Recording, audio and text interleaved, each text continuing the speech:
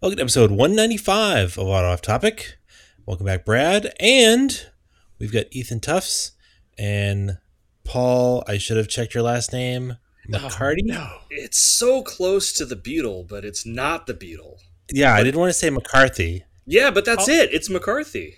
Paul has an ungoogleable name because it will always auto-correct, in quotes, to Paul McCarthy. Yeah, it will. That's all. Sorry, Paul McCartney. See, I'm not even getting it right now. So yeah, Andrew got it wrong too. He said Paul McCarthy as the Beatles, so we're good to go. Everybody's getting it wrong. Exactly. Today, so it's going to be. We're off to a great start, guys. I don't know your name, Paul. Perfect. I don't know my name either. We don't need to know Paul's name. All we need to know is his Instagram name, and then that's we'll true. all be good forever.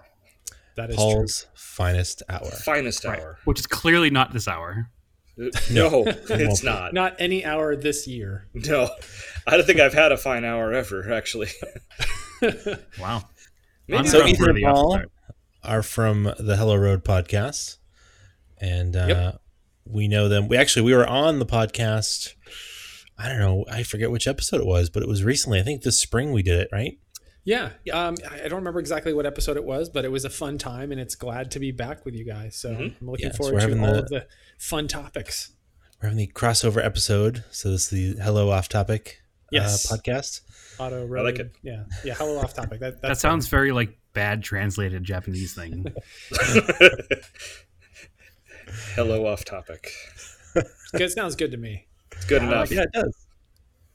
I like it. We were talking about rebranding of some other things in our life, and we were talking about some of the garages or the shops in Japan that are like garage happy or things like that, and that just kind of reminds me of that a little bit. There's seriously weird names with some of the stuff over there, like crew bar garage that has 3 O's, not 2, but 3 O's. It's like the used parts place. Okay, the used parts place, exactly.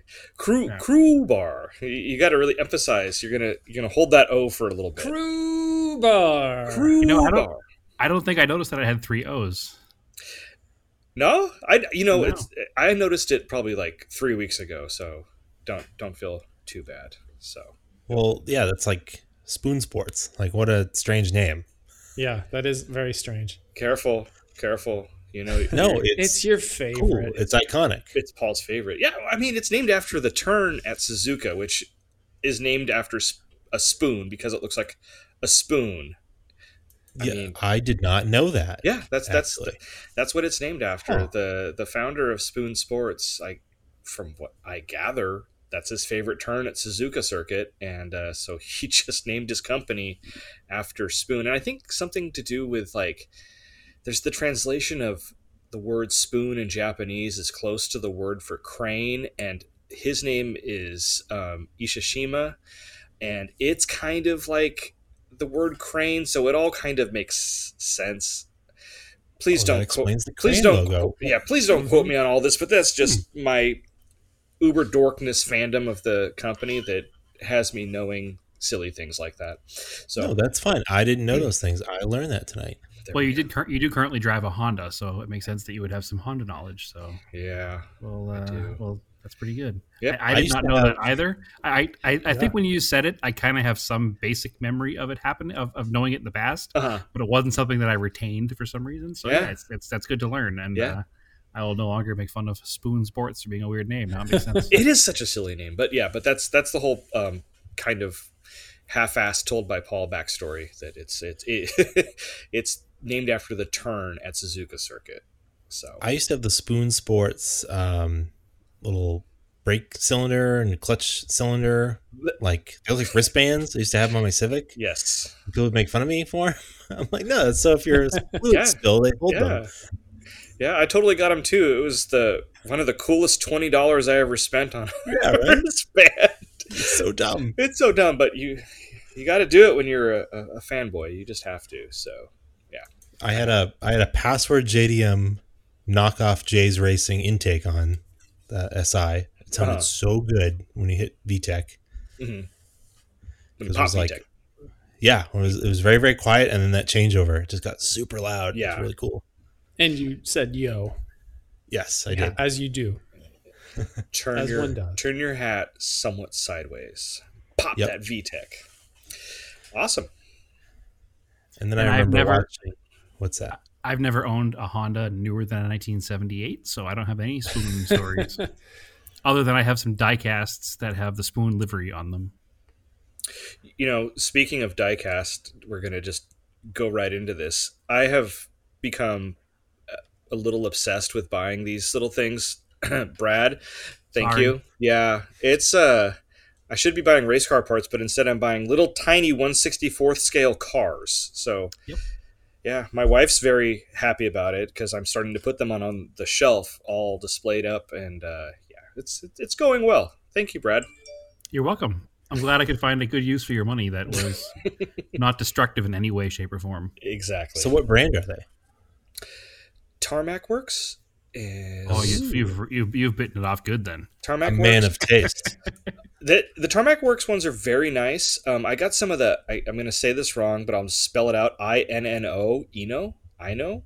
I think it's Eno. Eno 64. I've gotten a couple of those. I'm just buying like all the little Honda Fit race cars that came out over the years, and I mean it seems fairly accessible at first because it's like that's only $23, but then 5 or 6 of them in, and you're like, oh, I've just spent a lot of money on toy cars that are just going to sit here and collect dust. So the good news is they come in all these little plastic display cubes. They never actually collect any dust, so they're fine. I want to take them. I take them out of there though because like they look better out of the case. I don't know. One of them came with like a little number plate next to it, so it was pretty cool. But yeah, besides just like little spoon race cars, there's so many other like I'm sure Ethan can find a Chevy Nova twin cam made by one of these companies, and I don't know, that's a little tough. If you can find one of those for me, that would be awesome. I found a Daihatsu one, so I'm pretty sure somebody out there has made the Chevy Nova twin cam in a die-cast form. The Daihatsu was probably the one that put you down this path, I think, right? It was, yeah. That was that was the first one's. Actually, the first one wasn't free. I had to spend money on it, but it was like one of those situations, yeah. Oh, eBay, damn you! The story is, don't listen to me. No, I mean your house will be decorated very nicely, toned by different die cast models in different corners of your house. It'll be great. See, my problem is that one of the main distributors for those particular brands, Tarmac and Eno and Tomica, lives right here in Phoenix. Oh. And we affectionately refer to him as my drug dealer. Yeah. Because we will literally meet in a parking lot and he will sell me things. Oh. So I don't have to pay shipping on them and I get them a little bit cheaper. But I do feel a little strange meeting in a McDonald's parking lot and handing over cash for things out of somebody's trunk. Under a dim light at 9:00 at night. Yes. So you don't without fear of going to jail. There you go. But yeah, it's bad because the easy accessibility of it is the problem.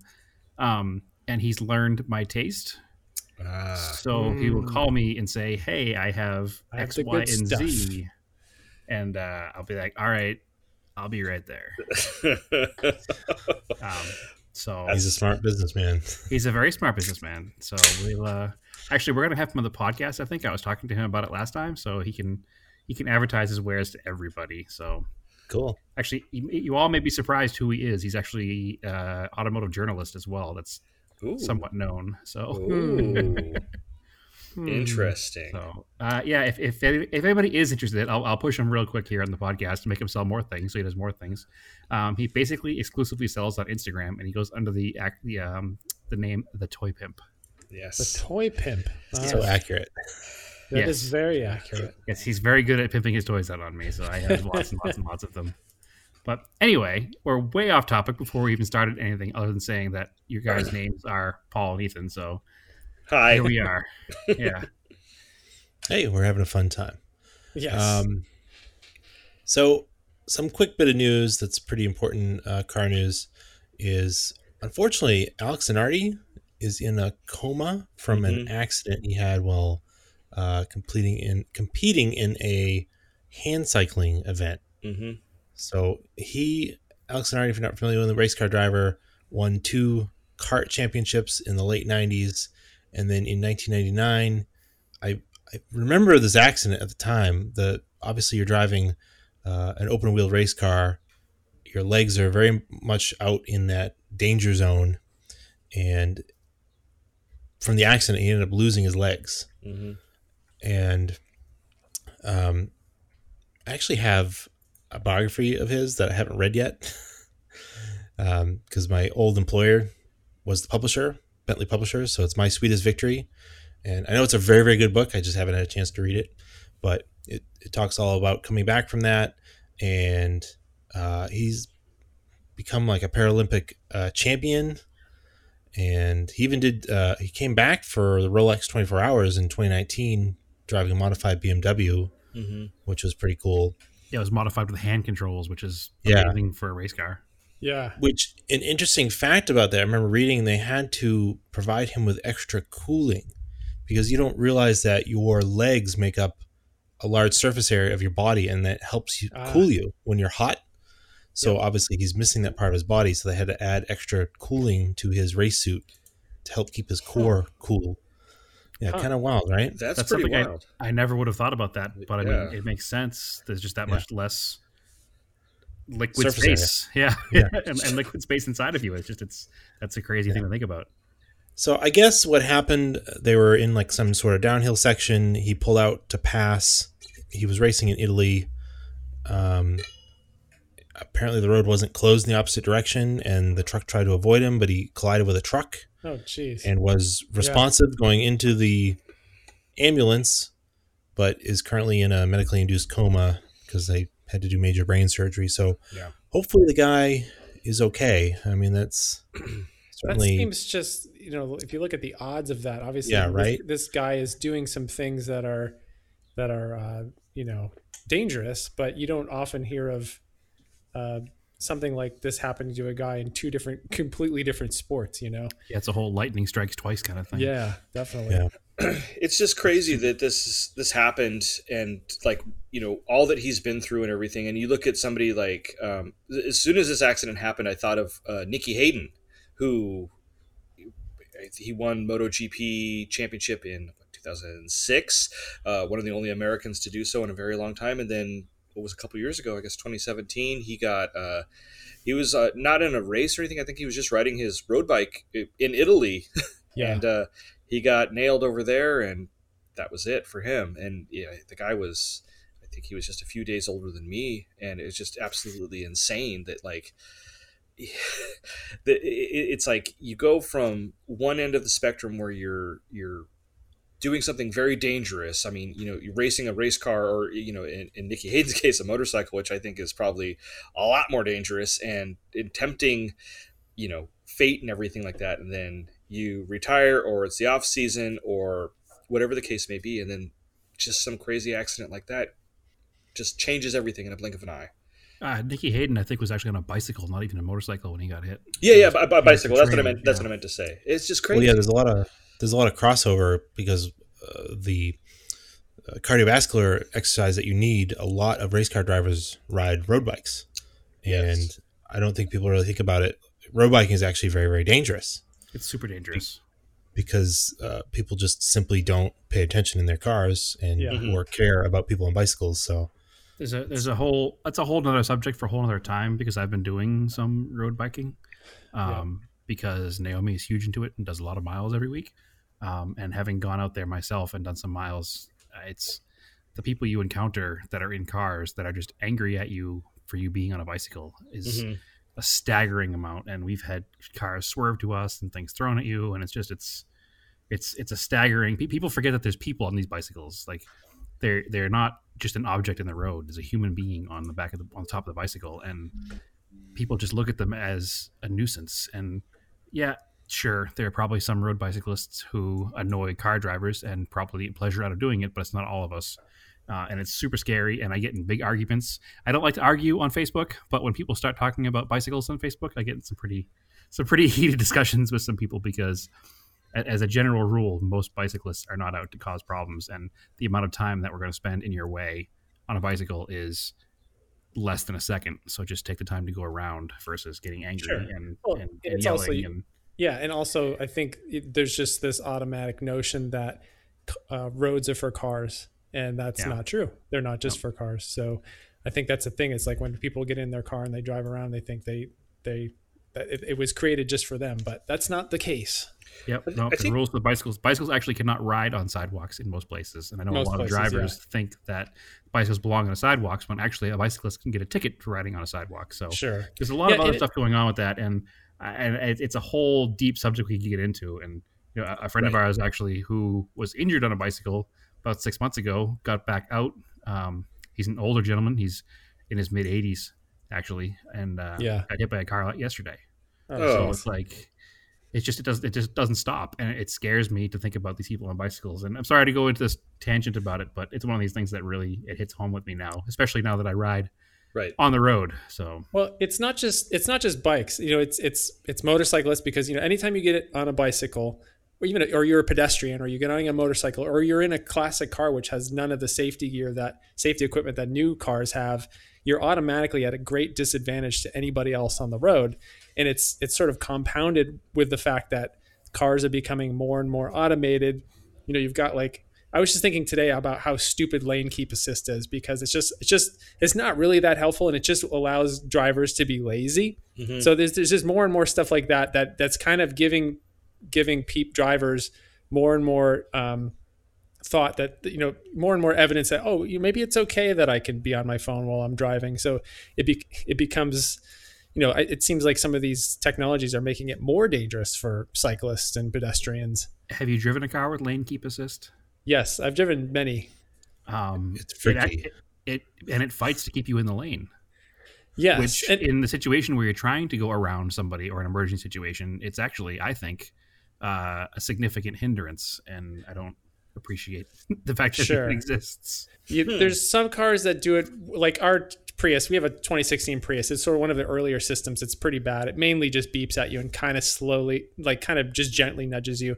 The Kia systems are much more aggressive. Isn't the right word, but they're a little bit more forceful at trying to keep you in your lane. The tug to keep you in your lane is a little bit stronger, and there's been a few times where it's been absolutely wrong, where it's just there's an area where maybe the painted line on the right just kind of curves to the right, but the road doesn't curve to the right. And it just tries to pull you over there. I'm like, no, don't do that. What if there had been a bicyclist there or something? That would have been really bad.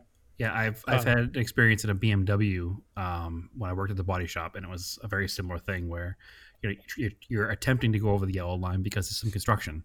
And the steering wheel actually physically fights to keep you in the lane, and it did not make me feel comfortable. Let's put it that way. Yeah, it's funny because today there was this. Actually, you guys were mentioning that you might want to talk about weird car Twitter, but one of the things I saw on Twitter today was this question of, what are some Actually, you answered this question, Paul. What was the question? You talked about your Fiesta. Your most controversial. I guess it would be your most controversial take, or say something controversial about cars. Cars, kind of like something. Yeah. Yeah. So one of mine would be, I think lane keep assist is stupid, and I don't think anybody should use it. And I don't know. There'll probably be a lot of people that drive older cars that might agree with that, but that's sort of a feature that is driving some new car sales. So. Mm-hmm. I don't know, stuff like that. Just, we're talking about cyclists and stuff.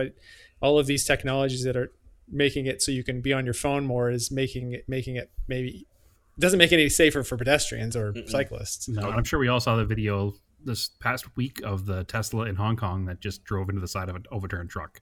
And it's just because it was probably on autopilot, and the driver was probably, asleep, used to using autopilot, and just let the car do its thing, and there was not enough time to react from when he came around the bend to when there was an object in the road, and it happened to be an overturned truck, and the car barreled into it at 65 miles an hour. It was just, there was nothing was done about it. And if the driver was paying attention, he probably hit the brakes.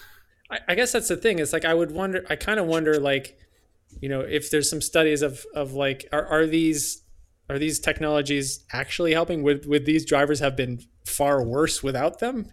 I'm not sure, because there's plenty of people that are driving cars without lane keep assist that are crashing into things. So, absolutely. Lane keep assist is how he got in the subject in the first place. Yeah, just makes me nervous being a bicycle rider who does ride on the street. Thankfully, we do have a pretty good network in Phoenix here of bike lanes, and that's good. And canal paths, but overall, it's just a scary thing. Yeah, So, totally. anyway. I don't like to ride around Los Angeles on my bike at all. Yeah, I can imagine it's not fun. No. And there's some places here I won't ride either, or Naomi won't ride either. And Yep. you know, I'm far from a experienced road biker. You know, before moving out here and riding with her, I probably hadn't ridden a bicycle very much on the street since I got my driver's license. So Yeah. it's certainly it's a big change going from being 15 to being an adult and having a little more of that will to survive. I think you don't have when you're 15 because you don't know any better. Yep. It hurts more when you fall. Yeah, exactly. Mountain bikes have terrain, and terrain is harder to ride, and I'm way too out of shape to get into mountain bikes, as I learned very quickly trying to ride a mountain bike about a year ago.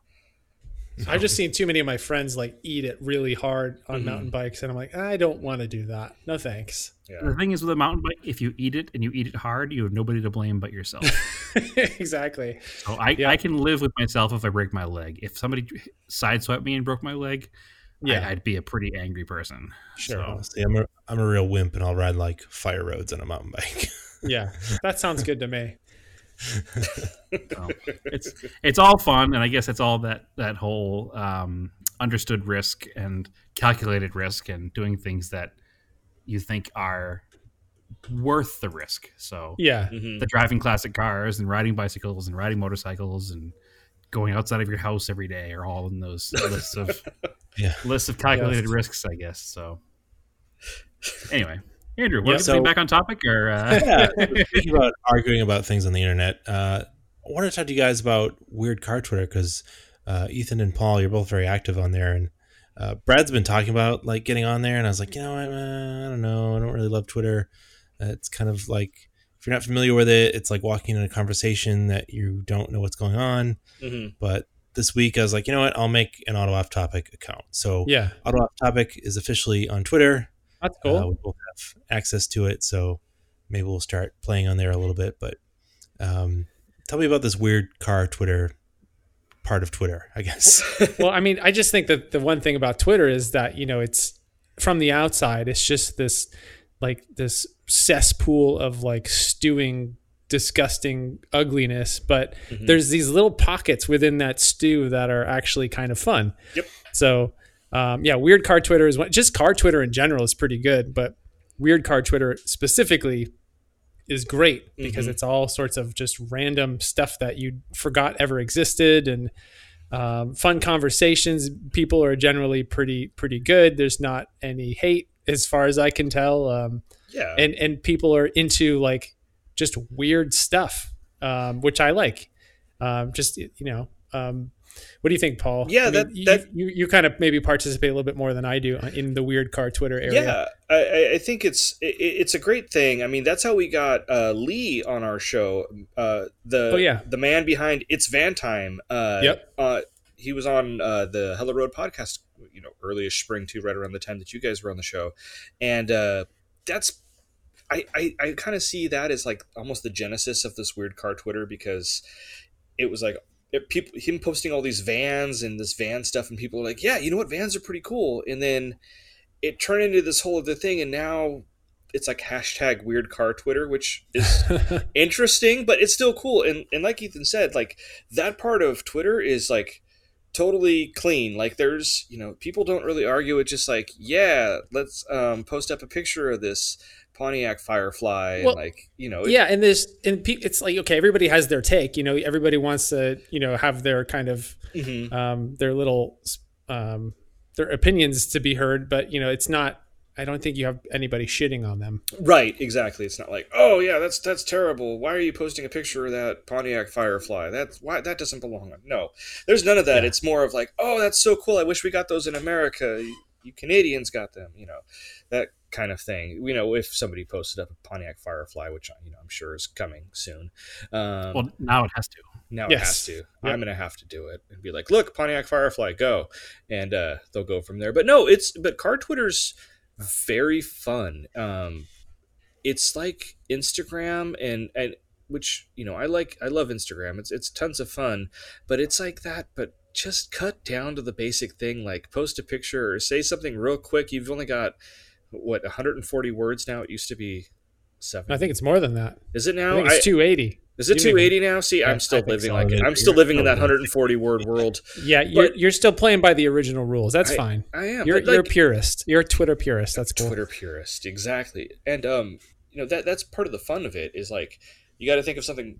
I always think whenever I post or something, it's like, okay, I want to try to write something that like, and I'm not out to like fish for likes or anything. I don't really give two craps on. You're real thirsty, dude.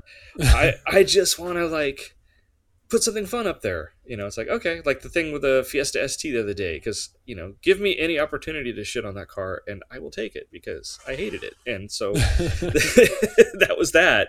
Not necessarily weird car Twitter, but just car Twitter in general. So, but it's fun. I'm glad you guys are on it now, so you guys can participate. I'm sure there's lots of Mitsubishi stuff. My introduction to weird car Twitter wasn't even on Twitter because I haven't been on Twitter. I met a bunch of people in person who know each other through weird car Twitter. And that kind of brought me into the fold of it without actually being part of it. And I don't want to say that I'm like a counterculture kind of expert or anything, but I've always appreciated a counterculture. I've always appreciated people that kind of go against the norm. That's probably why Andrew and I are big Mitsubishi people, because we're not into like being the normal person. And what it seemed to me when I met these people was that they didn't give two shits about any opinion about anything. They were enjoying what they enjoyed, whether it be car related or lifestyle related or personality related. And they were having a good time with it. And that's what kind of drew me into even talking to Andrew about it in the first place, because it just seemed like a very like open, fun, inviting place to actually have car talk without having any kind of the stuff that you have sometimes with car groups that are a little, I don't know, snooty. Snooty's a word. Yeah, I was gonna say a little more traditional. Macho male based kind of. It can be toxic sometimes. Yeah, it can be a little toxic. Yes. Like, oh, you like cars? Great. Let's also talk about, I don't know, hunting. And not that hunting's toxic, but I don't want to talk about it. I'm not that big macho, have to do everything that dudes are supposed to do. I want to talk about cars. And it just seemed like these people were way more into just having a good time talking about cars. And it was nothing, there was no judgment from anybody, and it was awesome. Cool. Well, welcome to Twitter. But that was my introduction to it, so it's going to be fun. I'm sure it will. I haven't even logged in under our account yet. I haven't even looked at anything. Just don't follow anybody that is toxic, and you'll be fine. Yeah. Well, and that's the way that Andrew and I talk about all the time with, curating our Instagram pages. Yeah. Like you follow people you want to follow, and if you don't like what they have to say, you don't follow them. It's very simple. And if somebody says something bad about something, then you don't like what they say, then go away. You don't have to deal with it. Yep. I don't deal with people in my real life that I don't want to deal with. Why would I deal with them on the internet? So exactly, it's harder to avoid it on like Facebook per se, and sometimes Instagram, but it is what it is. Well, it's funny because one of my favorite things that I got from Johnny Lieberman on Instagram is anytime somebody's just being a complete shit or complete dick, his quick to the point response kind of works every time is go away.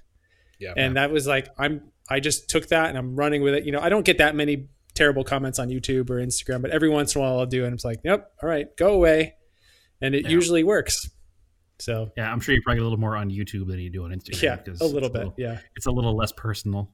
Yes, I think that's one of the things about Instagram that's been good is that it's kind of people tend to curate their own pages like I was just talking about. So when they do curate their own page, they're not going to find Hello Road if all they care about is monster trucks. You know what I mean? Like, exactly. They're going to be there because, I also have a Nova Twin Cam, or I also have a Datsun 210, or I have interest in van life or whatever. So exactly. It's a little more tight knit, I think, because of that, and the person will connect with that. And the whole internet thing in general has been amazing for the car space because, when we talked about this a dozen times, before the internet was really as large as it is today, I'd probably think I was the only guy that gave two craps about a 78 Dodge Colt. But Yep. And again, like Paul said, now you've found that there's 6 people that give a crap about. Hey, there are 6 of us that own them, but and like Paul said, I don't chase Instagram likes or care about follows. But if I post a picture of my Colt and 100 people like it, that's 100 people that appreciate looking at a picture of an old Dodge Colt. Mm-hmm. Yeah, there are 6 people who own 25 Colts between themselves. If you change that to 8 people and 42 Colts, I'd probably say you're correct. but it's fine because we've been able to, as a Colt owning collective, much like Paul and his Daihatsu owning collective, we've been able to find the cars that need to be saved and get them into the right hands. And these are cars that may have wound up as circle track, Saturday night junkyard derby cars. Who knows? So it's pretty cool. And I'm gonna move on now, but the internet is good and bad, and we're just talking about the good stuff. Well, that is kind of the thing that's great about it is, same thing with me. I had looked for a Nova twin cam for like 20 years. I spent forever trying to find one. And then as soon as I found one, all of a sudden, all these other people came out of the woodwork. Well, all these other people, like 4 other people came out of the woodwork that had them, and it's probably, those are the only 5 that are still around probably. I see one from time to time, and I think of you every time I see one. So yeah, it's still out there. They're right here in the great Southwest. Yes, exactly. They must all be out there. The only one I've ever seen is Ethan's. But yeah, I've only ever seen 2 in my life. And I actually, the guy that I bought my Geo Prism GSI from, which is also a very similar NUMMI car, he bought one too. And then I found another guy in Utah on YouTube that had one. So I think maybe I only know of 3 other people that have Nova twin cams. There's an older gentleman here in town who has a white Nova twin cam and a white Swift GTI. Well, if it was white, it would have had to have been repainted because they only came in black. The twin cam did? Yeah.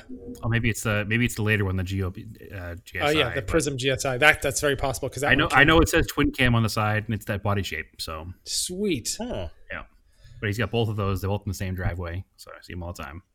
Swift. Nice. If you ever get a picture, if you ever drive by and you get a picture of that white one, I'd love to see. I would love to try to figure out what it is. Yeah, for sure. Sweet. Yeah, I know it has the later composite style headlights, so that probably makes it a Geo, right? That would be a Geo, yeah, for sure. Well, it's the same car. It's got a little red twin cam emblem on the side, and it is what it is. And it's cool. Red stripe. A little thin red pinstripe, yeah. Yes. Oh. But it's parked next to a white Swift GTI, which is also neat. Yes. Those are pretty rad. Those are very rad. So I'm trying to casually run into this guy somewhere and talk to him, but I'll be total creeper. Hasn't happened yet. We'll see what happens. Nice. All right. So I have a couple other questions. I guess this first one would be more for Ethan, but the second one can be for the 3 of you. And I know from watching Ethan's videos on the Hello Road YouTube channel, right? It is Hello Road. Yes, that's correct. Yep. I would say the majority of your videos, or almost all your videos, they're very positive, vibe to them. Yeah, I try to keep it positive. Cars. Yeah, that's what's really cool. And from my personal observations, and the reason why I don't watch a whole ton of YouTube car content, I know the rest of you 3 do, but most car channels I find push a lot of negative stuff to grab views. And then, so what do you guys think of that? Well, yeah, there is a fair amount of 5 things I hate about my Camaro, that kind of stuff. And all right. And generally those types of videos that nobody likes those because the people that are going to search for it are people that like Camaros and they're going to be like, I hate this video and give it a thumbs down. I don't know. There's a lot of people flaunting their money, which I don't know. I can't really get into that. I've always been kind of a person that likes value in a lot of things. That's why I like just cheap cars because I don't know. I don't think there's any car that's worth more than $100,000. And maybe even for me, I don't think there's any car worth more than 50. So I don't know. I do see a little bit of negativity on YouTube, but I've tried to avoid it specifically. And I do see a lot of positive videos. I do see a lot of people doing really cool builds and, they're enthusiastic about old cars or enthusiastic about weird cars. There's kind of a weird car YouTube too, So I guess just, sort of curating your subscription feed a little bit can help with that. if you don't spend much time on YouTube, it's going to just recommend you a bunch of random stuff. So if you spend a little more time on it, the all-knowing algorithm will start to recommend better things for you. Probably true. Yep. I know Andrew and I disagree on this topic a lot because I do watch a lot of YouTube videos, and I've sent some to him, and he just won't watch them sometimes. Yeah. But I think that one thing to remember about YouTube videos is that it's user driven. So you're going to get what the user thinks about that particular thing he's making a video about. It's not advertisement based. It's not anything but the person's true opinions. Mm-hmm. Yeah. And there's so many good channels out there doing good things with positive reviews of things if they deserve it, obviously, or just positive things about the historical thoughts of cars and the history of vehicles and doing cool projects. And there's so much good content out there. I think back to, my teenage and younger years watching car television, and there really wasn't much. Yeah. Just Saturday morning, what was it? Power Nation on Country Music Channel or TNN, whatever was first. And it was one show about a guy building pickup trucks, one show about a guy... Trucks. I believe it was called Trucks. I believe it was the very difficult to think of title, Trucks. Yeah. I remember watching that show because there was nothing else on. Yeah, and it was a muscle car show, and there was that show, Yes. And then there was a general mechanic show, but they were always working on a mid-60s GM car. There was never anything outside of that world because that's what corporate America thought everybody wanted to see. And I think the good thing about YouTube is that it's brought in all of these new people that, like, Ethan made a video about a Nova Twin Cam or a Pontiac Grand Prix from the 90s or a Datsun 210, which is my favorite of your videos, by the way, just because of the car and the location. But it's just neat that we can do whatever we want. And if you don't like what you see on YouTube, go ahead and make some of your own because there's no cost to it other than having a video camera. And anybody with a cell phone now has a decent enough video camera to make a YouTube video. Definitely. So I'm not saying the best videos are filmed on cell phones, but I've certainly watched some that were probably filmed on cell phones and been satisfied. So I think that YouTube is a great place to get good car content. And I don't, I can argue this with you all day long, Andrew. I don't understand your aversion to it, but that's your own personal preference. So I'm not going to hold it against you, but I think you're missing a lot of good things by not watching it. Yeah, there is a lot of good stuff. I mean, that's the thing. There is some crap you got to wade through, but if you can just find a few of those channels that are cool, there's this one guy. I think his channel is called Aging Wheels. He does just a bunch of weird cars that you just didn't even remember ever existed. Like one of the videos I saw recently was for the Zagato. Is it the Zele? I can't remember, but it's just this little tiny electric car that looks like a box on wheels. And then there's, I don't know, there's a lot of people doing really good, interesting reviews of new cars. The Straight Pipes is pretty good. There's another guy. What was the other guys from Canada? Why am I blanking on their, the name of their channel? Throttle House. They're pretty good too. But yeah, there's just a lot of fun stuff. There's a lot of stuff that I can't deal with. Like, I can't get down with Donut Media stuff. Like, I appreciate what they're doing, but I can't do it. I can't do it. Like, I think their videos are funny and creative and stuff, but I don't get a lot of enjoyment out of them.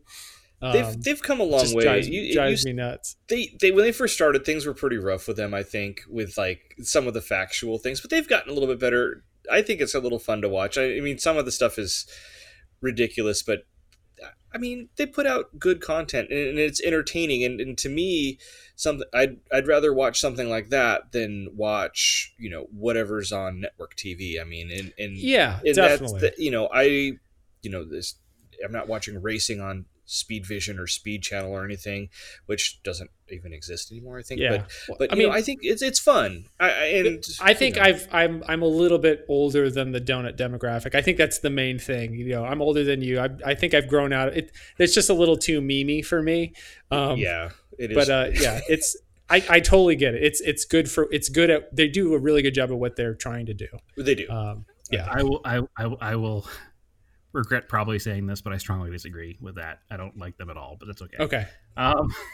Maybe I shouldn't say that in a public forum here, but I don't like them at all. Fine. The thing is, you don't have to. They're a very specific. They're going for a very, very specific thing. They're skewing super young. They're trying to be very like, whoa, look at this car. It's a Toyota truck. It's crazy. You know. That's what I hate about YouTube. Yeah. Yeah. It's the clickbait BuzzFeed article of video. Well, here's the thing too. Like, I do think it's funny that they put the same picture. What's the guy's name that does for Donut? What's his name? There's a few of them. James is the main guy. James Humphrey. Yeah, it's basically a picture of him like with his mouth open on the thumbnail for every video, which works for them. They obviously get a lot of clicks that way. Yeah. Their last video they posted 9 hours ago has almost 300,000 views, so they're doing something right. Mm-hmm. Crazy. Yeah. Without getting too specific, watch the last episode of the Dinner with Racers on Amazon Prime. Okay. It will explain a lot about where Donut's views come from. Ah, interesting. All right. Well, I won't say anything else. And they don't specifically tell you they're talking about Donut, but they're eating donuts. They're actually eating donuts while they're saying they're not going to tell you who they're talking about. So that's funny. Yeah, that's a whole nother. That's a whole nother topic for a whole nother day about about logarithms and how to win versus how to just be another fish in the sea, I guess. I will say my favorite thing on YouTube was when Hoonigan does those really short videos that highlight somebody's car that they bring to their shop. Yeah, the autofocus is it Hoonigan autofocus? The thing that Larry Chen does? Is that no? Hoonigan autofocus is very good. Really good. It's one of my favorite things on there. What Andrew's talking about is daily transmission. Daily transmission. Okay, yeah, that one. I think those are really well done, very cool. I want to see how the car is like put together, and they add like a couple little funny things they kind of throw in there. And just like it feels very real the way they do it. It doesn't feel forced. Like what I like pops in from the office or something, it's kind of funny. They like talk to him, you know. Yeah, what I like about Hoonigan is Hoonigan does what Donut wants to do, but Hoonigan did it first, and Hoonigan does it better. Those fighting words. No, I mean listen. It's just your opinion. Everything comes down to opinion, obviously. Yeah. And Hoonigan to me they're genuinely car people, and they just want to have fun with cars. At the end of the day, that's why we're into cars, because we're into having fun with cars. Yeah. And watching Hoonigan videos, you can see the genuine excitement in their faces as they talk to these people and convince them to just savagely break their car in their parking lot. And I 100% am down with that, because cars are meant to be driven, cars are meant to be abused, and cars are meant to be fixed again and enjoyed again. And that's how I look at it. And that's kind of my their whole thing, while it's a little more brash and in your face than my personal opinion of things should be. But the content makes up for it. And their autofocus videos, I think, with the ones with Larry Chen, are absolutely amazing, because they're great. They really break it down to the car, every little detail of the car, with Larry's photographs and videos, and you hear the car and you see the car. And I watch a video like an autofocus video, and it reminds me of 15, 20 years ago reading a magazine about a car.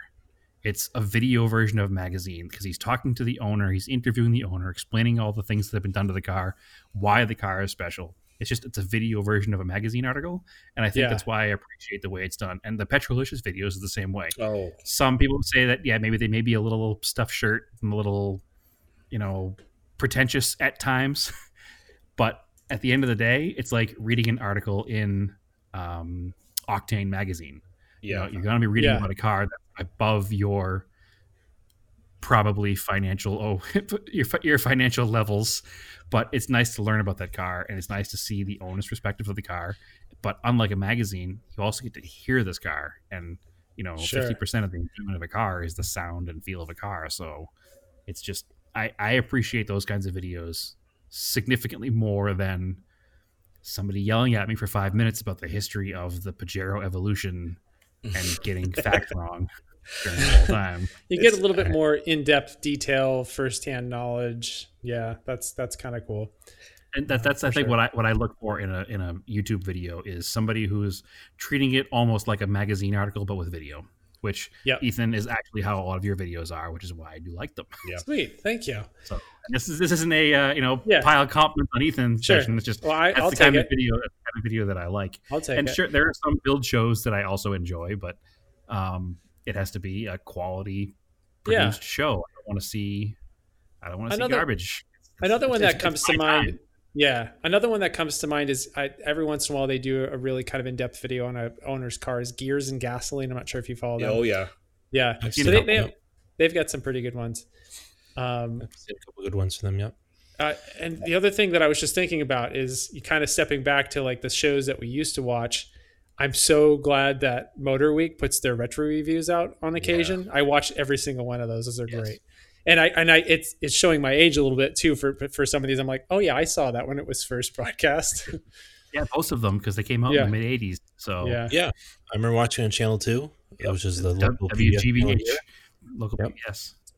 Yeah, Owings Mills, Maryland. Yeah, and it's definitely at some point I have to make it a priority goal to have John Davis on the Hello Road podcast. So we got to make it happen. I've never heard him on any podcast, so that would be a get. Yeah, I would love to do that. We'll see. He's of the age bracket where he doesn't know what a podcast is, more than likely. I think he actually has a podcast. I think there's a Motor Week podcast. I tell him it's a radio show. Yeah, exactly. They're like, you're on the radio. Andrew and I have a guy we know who's like a mutual friend with our fathers, and every time we see him, his first question is, "So guys, what's going on with the pod?" The pod. Yeah. He's probably 70-something years old, and he just doesn't understand. You got to tell him trying. It's like car talk. Yeah. We're like car talk without the 20 years of episodes. Exactly. Yeah, he's trying to show interest, but at the same time, it's funny seeing that generational gap where you don't know. And honestly, Ethan, I know that you're probably around the same age, and Paul's around the same age as I am. We're kind of at the top end of the podcast being normal. Sure. For anybody who's mid 40s and above doesn't really get it, and it's been interesting trying to explain it to people of those age brackets. But yeah, definitely. Mm-hmm. How does this work? Can I tune in my car if I don't have a phone? I don't understand. No, it doesn't work. To be fair, my parents do listen, and they know how to listen to this podcast. Yeah. I'm sorry. I was being very ageist. I apologize. That's okay. They have a good sense of humor. We're not that old. My father listens as well, and I'll make fun of him for being old, but that's how it works. My dad, and he's older than me. Older. Can't do anything about that, Dad. Sorry. Yep. And he's going to listen now, and he's going to come back, and he's going to comment on that. I'm going to say, Dad. People's voices just start to sound like this when they get old. There's nothing you can do about it. It just happens. I will say my father is not that old. Okay. So there's a comment for you, Dad. Actually, he's been on the podcast as well as Andrew's dad, so they do get it. But okay. they're not the typical person I'm talking about either. I'm talking about going to a car show, a traditional car show, like a cruise-in kind of car show, and the older gentleman with his sock hop 57 Chevy, and trying to describe to him what you're doing is kind of it's a long haul sometimes. Yes. That's the best way to describe it. A long haul. Yes, a long haul. It certainly can be. Yeah, so speaking of old guys that scream at you, I guess the real thing I was thinking about on YouTube is old Scotty Kilmer. Oh. And speaking of like just negative videos all the time. Here's why Kia vehicles are terrible. Their air conditioning doesn't work. This is my last video ever. And I know. 5 days later. Exactly. This is why you don't buy this. The last video I saw from him was he basically had this like 15-year-old Kia, and he was talking to you about how you should never buy a Kia because his Kia had like 3 problems. So, and I don't know, he's got a lot of people that dig him, and he gets views on that. I don't understand it. I don't understand it. But or people hate watch him. He gets a lot of likes. I mean, if you look at the like to dislike ratio, it seems not terrible. So. These are ironic. Ironic liking a video. Ironic likes. But you can't get credit for that, though. Nobody knows you're doing it. I don't know. I can't sit through one of his videos. Yeah. And he's very grating. That's all there is to it. I'm an opinionated man, so that's fine. You can have your opinion. I don't watch any of his videos really, but I no, what I'm saying is he spews his opinions as facts, and I'm sitting here doing the same thing, so I shouldn't be complaining. There you go. Yeah, but it's not my bag. Sure, but I do watch a lot of YouTube. Now, do you have any specific YouTubes that you watch other than your own? Everybody obviously should subscribe and watch the Hello Road YouTube channel. But other than the ones you've kind of casually mentioned, do you have some absolute favorites? Or... I mean, for new car reviews, I like the Straight Pipes. I like Throttle House. I also, if you're really going to dive deep into like the nerdy details on just boring regular old cars, Alex on Autos is good. Let's see. If you're into like auction cars, East Coast Classics is kind of cool. It's really cool for that. What else? Let's see. I mean, sorry, go ahead. No, what about like vintage stuff, like not new vintage car reviews? Stuff. New stuff car that our audience would listen to, because our audience doesn't really care about new cars. Yeah, new cars, boring. I mean, really, for a lot of that stuff, I'm really kind of into Motor Week, just because it gives you the. It's not like looking through the lens of nostalgia. I think that's the problem with like a lot of people looking back at some of this stuff now. You're not looking at it through like just the very like. Okay, here's the car. Let's look at it as a car. Now we're looking back at these vehicles because we miss them, or our mom used to have one when we were a kid, or that was a car that I used to drive in high school, or my girlfriend used to have this car. So you're automatically like adding this like patina. You're adding this like rose-colored glasses that you're looking at all this stuff through, which is fine. That's totally cool. But I do like to look at how did this car actually compare like just as a car back in the day. It is kind of interesting to look at that and see how people like, for instance, I'm doing a video about some old cars that are kind of forgotten. And one of the ones I'm going to talk about is the Renault Fuego. And this is a car that if you look back at Motor Week, they kind of liked it a lot. John Davis liked this car. He definitely called out some of its weaknesses. It didn't handle very well and had pretty shitty brakes. You don't really need the sports car. What's that? Two things you don't look for in a sports car. Yeah, exactly. And it was, ultimately Renault maybe didn't have the best reliability out of like any car. But so that was just kind of interesting to look back at like the Fuego, which you look back at it now, there's very few left. It's not a bad looking car and they liked it. And you just kind of interesting to sort of go through and figure out where did it all break down? Why did this car fail? Why did nobody buy this thing? And why are there none left today? So it's kind of interesting to go back and really look back at the original takes on a lot of the stuff. A lot of times I'll try to, if I'm researching a car for a video, I'll go through and try to find the original newspaper articles to see what they were talking about back in the day, rather than some kid who wasn't alive back then trying to talk about this car. So, it's funny. You bring that up, and I was actually watching one of the Motor Trend retro reviews the other day, and it was like a 4-car comparison shootout in 1981 or 82. So it was a Volkswagen Rabbit, a Renault 5, which you forget they even sold here. Le Car. That was Le Car, excuse me. Maybe a Chevette and a Dodge Colt. Obviously, the Dodge Colt brought me into the video because that's what happens. But it was neat watching the video with comparing the 4 cars, and the Volkswagen ran away with it. Yeah. And you think about what's still on the road today. Yep. And, I'll see 3 or 4 Volkswagen Rabbits probably every month. Yeah. The day I see a front-wheel drive Colt or a Le Car or whatever else is in this video on the road, or at least on Stanza maybe, is like rare. So, sorry, it's a Mazda GLC. Yeah, okay. So, and they love this Volkswagen Rabbit, and the Volkswagen Rabbit won. The Colt came in second, but that's okay. And it was just, you look back through these rose-colored glasses, as you say, and you think of the Rabbit as this neat little car that kind of normalized front-wheel drive for American roads. But there were other cars available at the same time that just didn't quite hold the muster that the Volkswagen did. And it won the event then, and all these years later, you'll still see them on the road. So there's definitely some merit here. You're discussing the looking at them through the eyes of the contemporary when they came out. Sure. I guess the other thing I would be curious to find out is, okay, you look at all the cars in that lineup, which one actually sold the best? And I don't think there's going to be necessarily a correlation between that and which ones are still around. It might be the case for some things, but I think in that case probably is. Yeah. Okay. For instance, the Chevy Citation, they sold a shit ton of those the first few years they were out. But when was the last time you saw one of those? It was just a car that nobody gave a shit about. I saw a fully restored X11 hatchback yesterday. I meant to try to take a picture of it, but it didn't happen in time. Yeah. Wow. But yeah, and that's not a common occurrence. Not common, which is why I wanted to take a picture. Sure, exactly. But there's definitely something to be said for, okay, well, yeah, maybe some of these cars sold really well, but nobody really, they didn't have a certain something that made people want to keep them. There was no charm.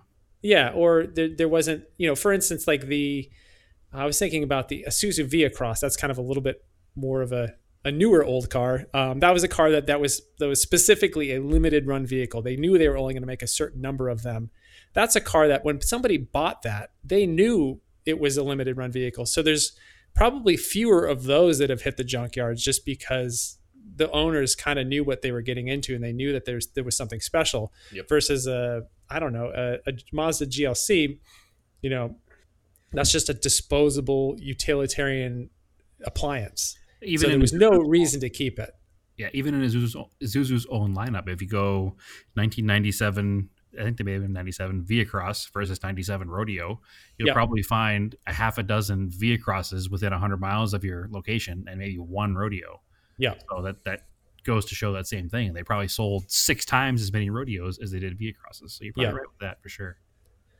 So speaking of Chevette, have you ever seen the retro review with the white Pontiac T1000? T1000? Is it 0 to 60 in about 30 seconds, something like that? It's like 31.3 seconds, 0 to 60. Was that a diesel? I can't remember. I don't remember. No, I think it was the 4-cylinder with the automatic. Okay, 0 to 60 in 30 seconds. It is insane how far economy cars, econoboxes have come since then. I think that was a particularly terrible example. That was a particularly terrible one. I daily drove a 1980 Dodge Colt for a long time with an automatic, and it was not nearly that slow. It was probably twice as fast as that. Okay. It probably was 0 to 60 in like 15 or 16 seconds. Yeah. Which is a positively race car comparatively. Yeah. I mean, I've had so many slow cars. It wasn't until recently that I actually had a somewhat fast car. I mean, so many of them. I had an 87 Tercel. That thing was super slow. I had a 86 Nova. That was super slow. I had that 74 B210. That was the slowest car I've ever owned. But yeah, it's just little cars have come a long way for sure. Yeah, they certainly have. And I'm glad we're not saddled with the sad examples of cars that we were then. A new Mirage is not a bad car. Yeah, it's not bad. Yeah, for what you're paying anyway. Although they just killed the Yaris in the US, so that's gone. I just literally posted a review of that a few days ago, and they're like, we're killing it. Well, did you see the press release for the new Yaris GR the other day? Well, they're not bringing that to the US though. So there's 3 trim levels on this Yaris GR. Yeah. 2 of them in the press release say not for US. One of them doesn't say anything. Interesting. I don't buy it. I'll be surprised. It could be a big tease. Who knows? But it doesn't say whether it's coming or not. But it doesn't specifically say it's not. It's so weird. Where does the Yaris fit in with the Corolla then? Is the Corolla being smaller? No, it's like a Fiesta to a Focus. Yeah, and that's Yaris much smaller. That's the thing too that you think about. They killed this, great little economy car they have, and I saw the sales figures. It was something like 15,000 Yarises or something sold last year versus like 310,000 Corollas. So it makes sense in that scheme of things. But for the idea of this GRM and Yaris that's going to be made for the rest of the world, but not for the United States. Toyota really, I think they could probably sell that car pretty well over here, but it would be in that same boat like the FRS or 86, whatever it is. It's like once the initial group of it buys it, and then that's it. It's done. So it'd be like a 2 or 3 year run, kind of like Fiesta ST, I guess, in a way like that. But I don't know, would people want to spend, it's going to be $30,000 for a tiny little pissed off 3-cylinder Toyota? Yeah, that. But or would they rather spend $35,000 on a Corolla that's maybe got a hotter engine in it? Yeah, I mean, that car supposedly is coming here, the Corolla GR. Yeah, I've heard about that for sure. Yeah. I think part of the challenge is you've got like nobody buys small subcompact cars anymore. They just don't sell. People are gonna. That's why Hyundai is coming out with the Venue, which is kind of like a lifted accent. You know, it's and really when you compare a Yaris to a Corolla, they get identical fuel economy. The Corolla isn't that much more expensive. I don't know, and really a Yaris is cheap. Yeah, and a Yaris is kind of a if somebody's buying a Yaris, they're really kind of comparing that to used cars, you know? Yeah. It's not if all they can afford is a Yaris, that's kind of like setting the bar pretty low. So they're going to be looking at like a used Corolla or a used Civic or something like that. So, well, I think right now that the typical Yaris buyer is probably a Corolla buyer, like you said, that can't quite swing the extra $50-$60 a month. But money is so cheap right now that most buyers aren't going to opt for the cheapest option. They're gonna splurge because, hey, last year it was 2.5% interest. This year it's 0. Yeah, you know, the year before that it was 5.5% on a new car. So let's take advantage of this, and 0 interest payments for 5 years. How can you not buy a nicer vehicle at that point? Yep. What's the smallest Nissan? The smallest Versa? Nissan is the Versa. Versa, right? And I know it's not the Sentra. I know the Sentra is bigger now, but the Versa, are they still making the Versa? Yeah. They actually just came up with a new one kind of recently. Yeah. So basically, if you want a cheap small car, you got a Mitsubishi Mirage, Kia Rio, Versa, Chevy Spark, Chevy Sonic, which I don't know how long that's going to be around. Sonic's dead after this year. Sonic's dead after. Okay. What I'm forgetting something else, but really, Hyundai bringing out the Venue. It's like, okay, everything's just going to crossovers. Mm-hmm. So it's tiny. I've seen a few of them. They're it's very off-putting seeing it. It's like seeing one of those Ford, what is it called, EcoSport or whatever. They're very weird, especially with the tire on the back. Yeah, the Hyundai doesn't have a tire on the back, but it's still like you look at it and it's like, whoa, what the heck is that? It's like a shrunken down little, like full-size SUV. But I've seen a few of them running around already if you look at the price, it's like. It's right there with the Yaris. So if somebody's going to be comparing, okay, well, I could get this little thing that kind of reminds me of a hatchback from the 80s, or I could get this thing that makes me feel like I'm driving a crossover, they're going to buy the Hyundai. That's why the Yaris is dead. I think that's, it's because they're going to probably try to bring some other something CHR, something like the CHR, but not so stupid, Yeah. And smaller than the CHR. That's going to be a lifted Yaris. A lifted Yaris. That's going to be the next like flavor of the month or 5 years, I guess, for a lot of these car companies. I'm sure mini CUVs. So it's like MCUV, mini CUV. Yeah, well, it's the subcompact. It's the Kia Seltos. It's the Nissan Kicks. It's the Honda HRV. Seltos, that's the thing I saw. I saw one of those things too. And that's crazy that I've seen them already. I didn't even know these things were coming, but I think about the day that I bought my Mazda 2 in 2011, and it wasn't like months later until I saw another one that wasn't sitting on a dealer lot. It's like, oh, it's another Mazda 2. Somebody else bought one, versus like these small mini CUVs where it's like, I didn't even know this little Hyundai was coming or this little Kia was coming, and here they are. I've seen 6 of them already. So. Well, I think the Mirage is probably on its way out too, because I just got a targeted ad for that earlier today, and it's it's a $13,000 car that they're selling at 0% interest for 5 years with $1,000. One of us has to one of us has to jump on this. One of us has to own a Mirage. I will do my best to get Mitsubishi to let me drive one, but I'm definitely not buying one. No, I think it would be a great little car. It'd be fun. Andrew and I have both owned Mirages in the past. But they were older Mirages when they were way better. But have you had one that was available in purple or whatever color it is? I mean, it's a cool car. Pretty sure it was available in aqua and purple. But I have a Mitsubishi question. I don't mean to like diverge from this boring new car talk, but so I just learned about this car the other day, and I'm sure you guys know about this because as being Mitsubishi fanatics. But I just learned about the Eagle Vista the other day, and I learned that there was a turbo, and I've never ever seen a picture of it. And I'm curious if either of you have ever seen a picture of a Eagle Vista Turbo. So this is a car that was only available in Canada. It's Canada only. Yep. So it's basically a Mirage, a Dodge Colt. There's so many different names for this car. I think it was Mitsubishi Colt in Australia, right? So the Vista is the little van guy. Well, there's two of them. That's the Vista, Eagle Vista wagon, but there's also an Eagle Vista hatchback and sedan. To my knowledge, that car never came with a turbo.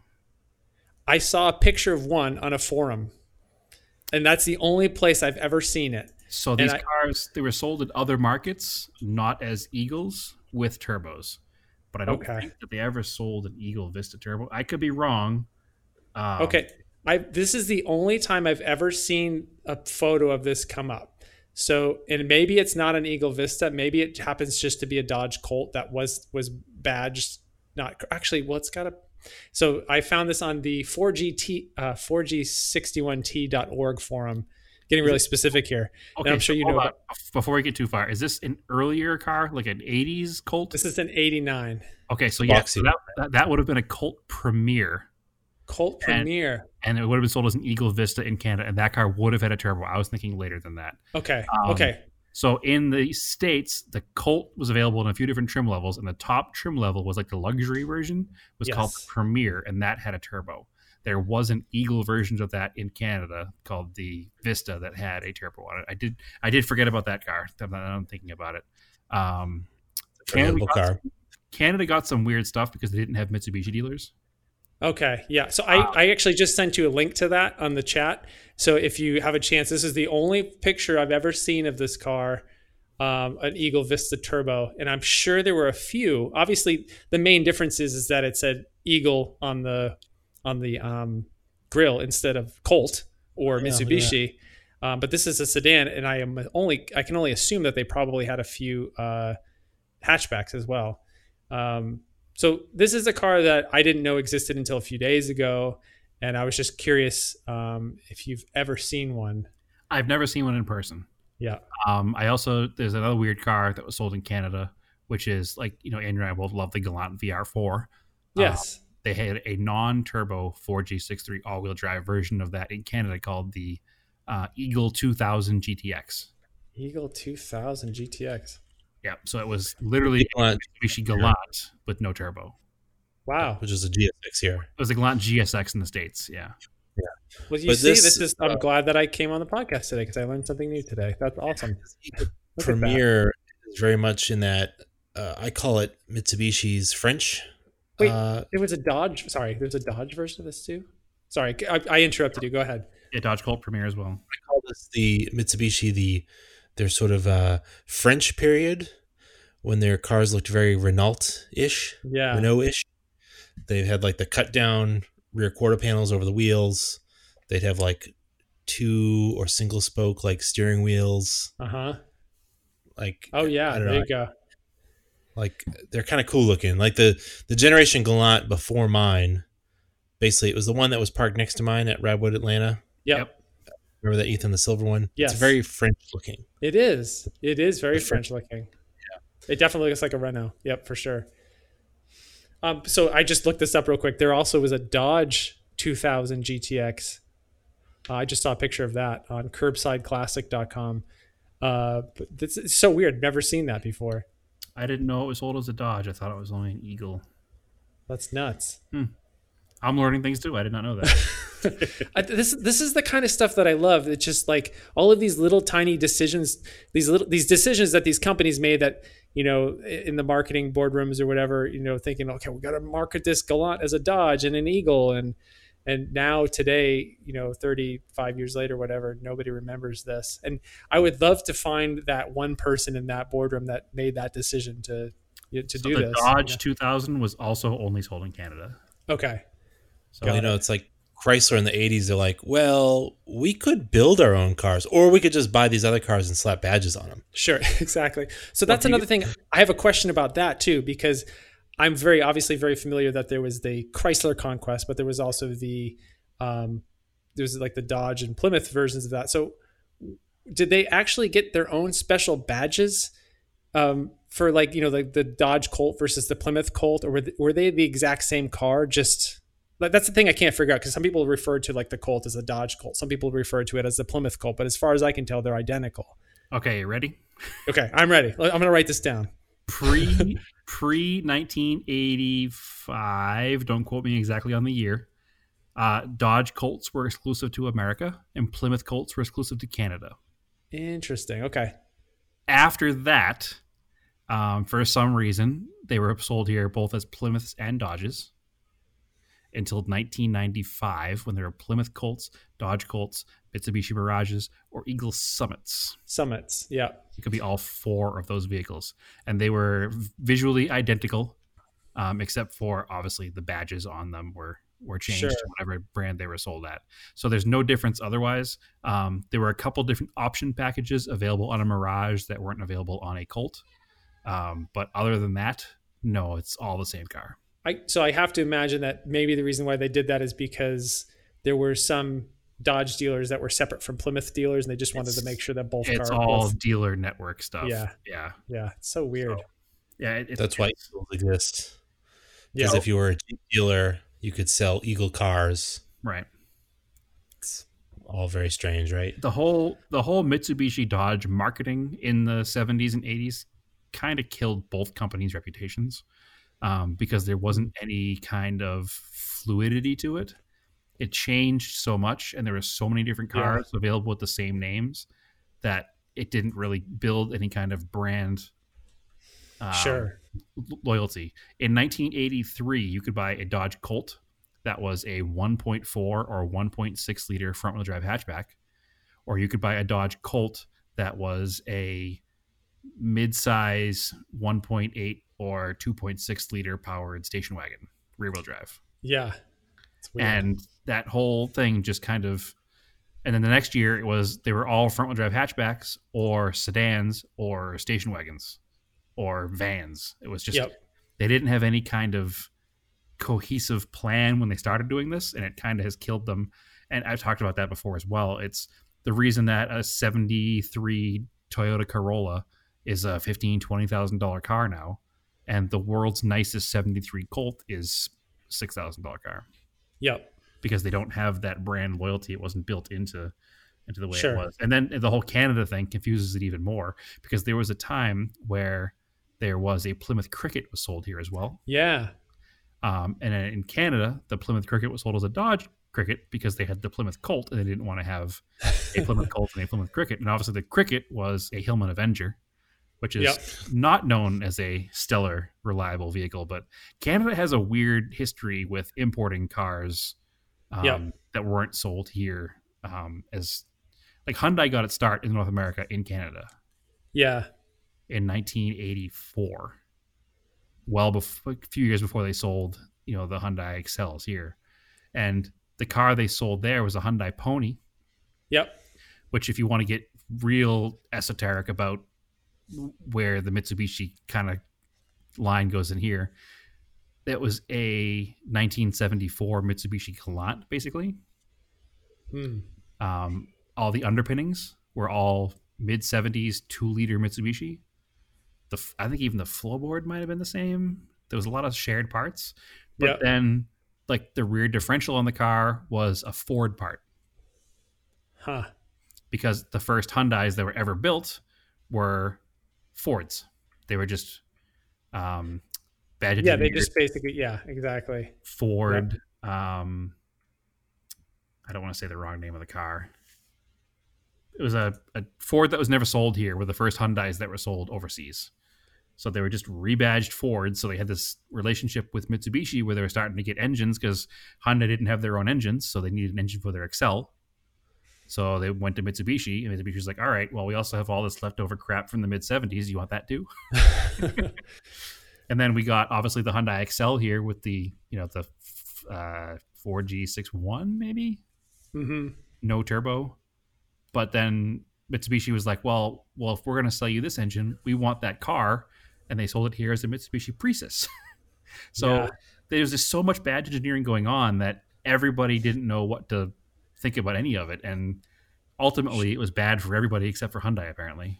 Sure. Yeah. Well, and to think about, like, when you saw a Colt, most people, not most people, but I think some people knew that the whole reason for Colt existing was to badge engineer vehicles. It's kind of like most people knew that Geo existed just to badge engineer cars. And actually, I guess even Eagle, really, for the most part, or for all of the part, all of it.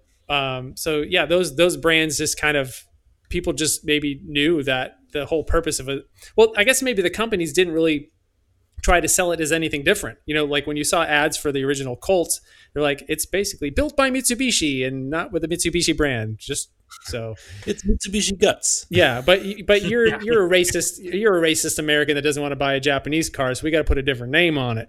If you look at the first couple year Colt advertisements, they actually say it's from overseas. They don't even try to hide it. They literally, the first ad they showed the car outside of a crate. Like it said from Japan on the side of the crate. Because everybody wanted the reliability. And actually, even I remember seeing some of the ads for the first Colts where they actually, some of the they really went. You're right. They really went all in on the fact that it was a Japanese car. Yeah. It's just really strange to me that they went that route, but I don't know. I guess a lot of the cars that the American companies were making at the time weren't exactly reliable, so they needed to do something quickly, and maybe that was the idea. Okay, well, we can't develop this quickly enough. Let's just bring this car in, slap a badge on it. Really, literally, that's all they did, right? I mean, is Colt the grill and the badge on the steering wheel? That's all that changed, right? Yeah, 100%. And I think it's probably the same holes in the fenders. There are a couple of minor changes, like the U.S. bumpers versus for sure, like that. But overall, it's pretty much the same car. And there are some Mitsu Dodges that if you take off the Dodge emblem behind it, there's a Mitsubishi emblem. So and some steering wheels, but it's just funny the way that it went. And part of the reason that they had to rename the car when it came here. Maybe not the first Colts, but the second gen specifically, was Dodge didn't want to sell a car here called a Lancer because they already had sold a car here called the Lancer in the 50s. They wanted something all new. And a horse name is the way to do it. Yeah, the horse name is strange because it doesn't compete directly with like a Mustang, but it's familiar. It's American. It's a horse. Yeah, I guess. And Mitsubishi's naming structure was always, celestial based. So, yeah, Starion. Yeah, well, all their stuff was. Their engines are everything has something to do with something in the stars. Yep. So that's where it came from. But anyway, there's a lot more to that story, which I've talked about a few times. And there's one particular episode where I really broke down the gears of Colts versus other things, and Gallants versus Lancers versus Galant Sigmas and Galant Lambadas and Sapporos, and it gets ugly real quick. But are you interested in a Plymouth Cricket by any chance? Because I saw one for sale. I know that's at the moment. Don't tell me about it. In the future, if it's still there, go ahead. But okay, I won't tell you. I won't tell you that it's on Copart right now. I'm not going to even bother. Okay. I have enough junk. Okay, enough junk. Get that truck running. Oh yeah. So before we wrap up, how are you doing on that truck, anyways? I think we talk about that next week when it's just us. But the truck has spark now, so the engine's together. It has spark. It cranks over. Doesn't make any weird noises. It hasn't stumbled. You did the GM ignition module conversion. Ignition module conversion, which I'll go into in great detail next week, I think, because that's going to take some time. And we're already, I think, almost an hour and a half into this guy here, so I'm going to spend another 20 or 30 minutes on that alone. But it is working. The GM ignition module swap is almost universal and can be used in a lot of old cars. And it's simple, it's cheap, and if it goes bad, you can buy it at any part store for like $20. So, nice. So did that truck already have electronic ignition in it? It factory had electronic ignition. And the reason I even converted it in the first place is because the Toyota parts, when you find them, are at a minimum for a used quality not promised part. They start at $100. Brand new ones are, if you can find them, they do exist. They're like $400, and you can pay $250 for ignition module. And yeah, a lot of the guys say, well, they lasted for 30 years. So, but the problem is if I'm buying a used part, that used part is already 30 years old. Mm-hmm. It's true. So if I can buy this part for $25 at O'Reilly's, and I can get one at any O'Reilly's anywhere in the country, and it can make spark in pretty much any vehicle that needs electronic ignition or even doesn't have electronic ignition, and you want to run electronic ignition, this is a good way to do it. So, So a little dig at our mutual friend Bradley Brownell. You have made it further with that truck than he ever made it. well, to be fair to Bradley, he never touched it. Yeah. The truck just needed the right Brad. I think that's what it was. It's not like he tried and failed. He just got busy doing other things, and I think he parked it and never touched it. Yeah, Brad just saved it from getting crushed.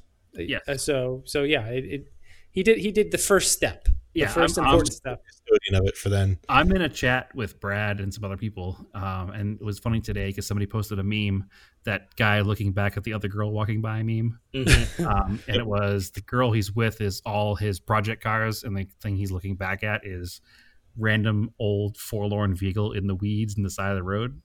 And I put something like, "Yep, that's definitely me," and then Bradley agreed, and I was like, "Bradley, random vehicle on the side of the road. 4 years later, me. Why is this in my driveway?" So yeah. No dig on him at not getting very far with it because he just got busy with life and did other things. He has a pair of Porsches, which are obviously more important to work on than a 1978 Toyota pickup. So sure, and he had 3 Porsches, and then finally decided to offload one of those to me. So that's right too. You have there's 2 of us on this show here now with ex Bradley Brownell cars. Sure. I mean, technically, we own it together, so he just didn't want it to look at it anymore. So right. But I do sort of have a very similar problem to Brad, where I buy these vehicles thinking that I'm going to do something with it, and I only end up working on a couple of them because that's all I have time for. So, which Brad are we referring to, me or Brownell? Brownell, or I guess it's all the Brads. All the Brads. Yeah. All the Brads. Yep. Anyway, so yeah, the truck now it's very close to running. That's good. I want to do a compression test on it before I go any further because I don't want to spend any more money if it needs a motor. So I'm going to do a compression test on it, and then if it needs a motor, if it doesn't need a motor, I'll probably wind up buying a carb for it because it's a 78, so it's a smog-laden vehicle. And making everything work properly. And the problem is the car was taken apart by somebody that none of us know, and not all the parts came with it. So in order to make it run properly, I would need to find one in a junkyard and take all the smog equipment off and put it on this vehicle, or I could spend $200 on a 32, 36 Weber conversion. And then not compression for a Weber on it and not worry about it. So I'm just going to check the compression before I spend that $200 and go from there. If it doesn't make good compression, the plans will change a little. I'll probably not get rid of the truck. I'll probably cosmetically go to the truck and just sit my money aside until I can buy a Beams motor for it. So, nice. Yeah, that's the plan because that's cheap. Exciting. But yeah, we'll go over that whole thing next week with the probably 30 or 40-minute discussion about the stupid electronic ignition. Cool. Stay tuned till next time. Yes. Yeah. Hit that like button. Yeah, mash that subscribe button. So super fun having you guys on. Yeah, thanks for inviting us. Thank you. It was cool having you on ours. Where can they find you two? Why don't you go first, Ethan? You can find me on YouTube at youtube.com/HelloRoad and on Instagram and Twitter at Mr. Ethan Tufts. And got some new videos coming up. I'm doing another video on, actually, there's going to be a Mitsubishi feature in one of my next videos. So stay tuned for that. Mash that subscribe button, will you? Awesome. I don't really mean that. Please don't mash it. That would break your mouse. Do click. Just click it. Yeah. Just click it. Yeah. Just please don't mash it. And I promise, having watched Ethan's videos, he doesn't yell at you to like and subscribe his videos, which is a YouTube pet peeve. Call to action. I have done it on occasion, just very gently, but then I decide, screw it. If you like it, you know what to do. You've watched YouTube enough, you know what you're gonna do. You're like that mid-90s voicemail. If you hear the noise, you know what to do. Yeah. Paul, where can they find you? You can find me at Paul's Finest Hour on Instagram and Twitter, where I will hopefully have some new Daihatsu pictures soon. It's been very fit heavy, but the Daihatsu needs to come out of its summer slumber and take some nice new photos. So hopefully, you know what I want to see. What's that? I want to see that Beetle. There's a funny story about the Beetle, but you're going to have to tune in to the next episode of the Hello Road podcast where it'll be... Oh, what a tease. Yeah. I'm glad it wasn't the last episode of Hello Road podcast, therefore proving that I haven't caught up with Hello Road podcasts yet. No, I've actually been kind of dragging my feet. We have one that we recorded I haven't posted yet, so yeah. Excellent. Well, I look forward to that update because I'm very interested in seeing that car come back to life. Yeah. Yes. Cool. So, always follow the Auto Off Topic podcast on Facebook, Auto Off Topic on Instagram, Auto Off Topic on Twitter. We have like 2 posts. And you can follow me on Instagram, Raced in Anger. And Brad, where can they find you? They can find me on Instagram as TSIS350, as everybody likes to say, or as it was intended to be, TSISS350. Cool. As always, keep your cars analog and aim for the roses.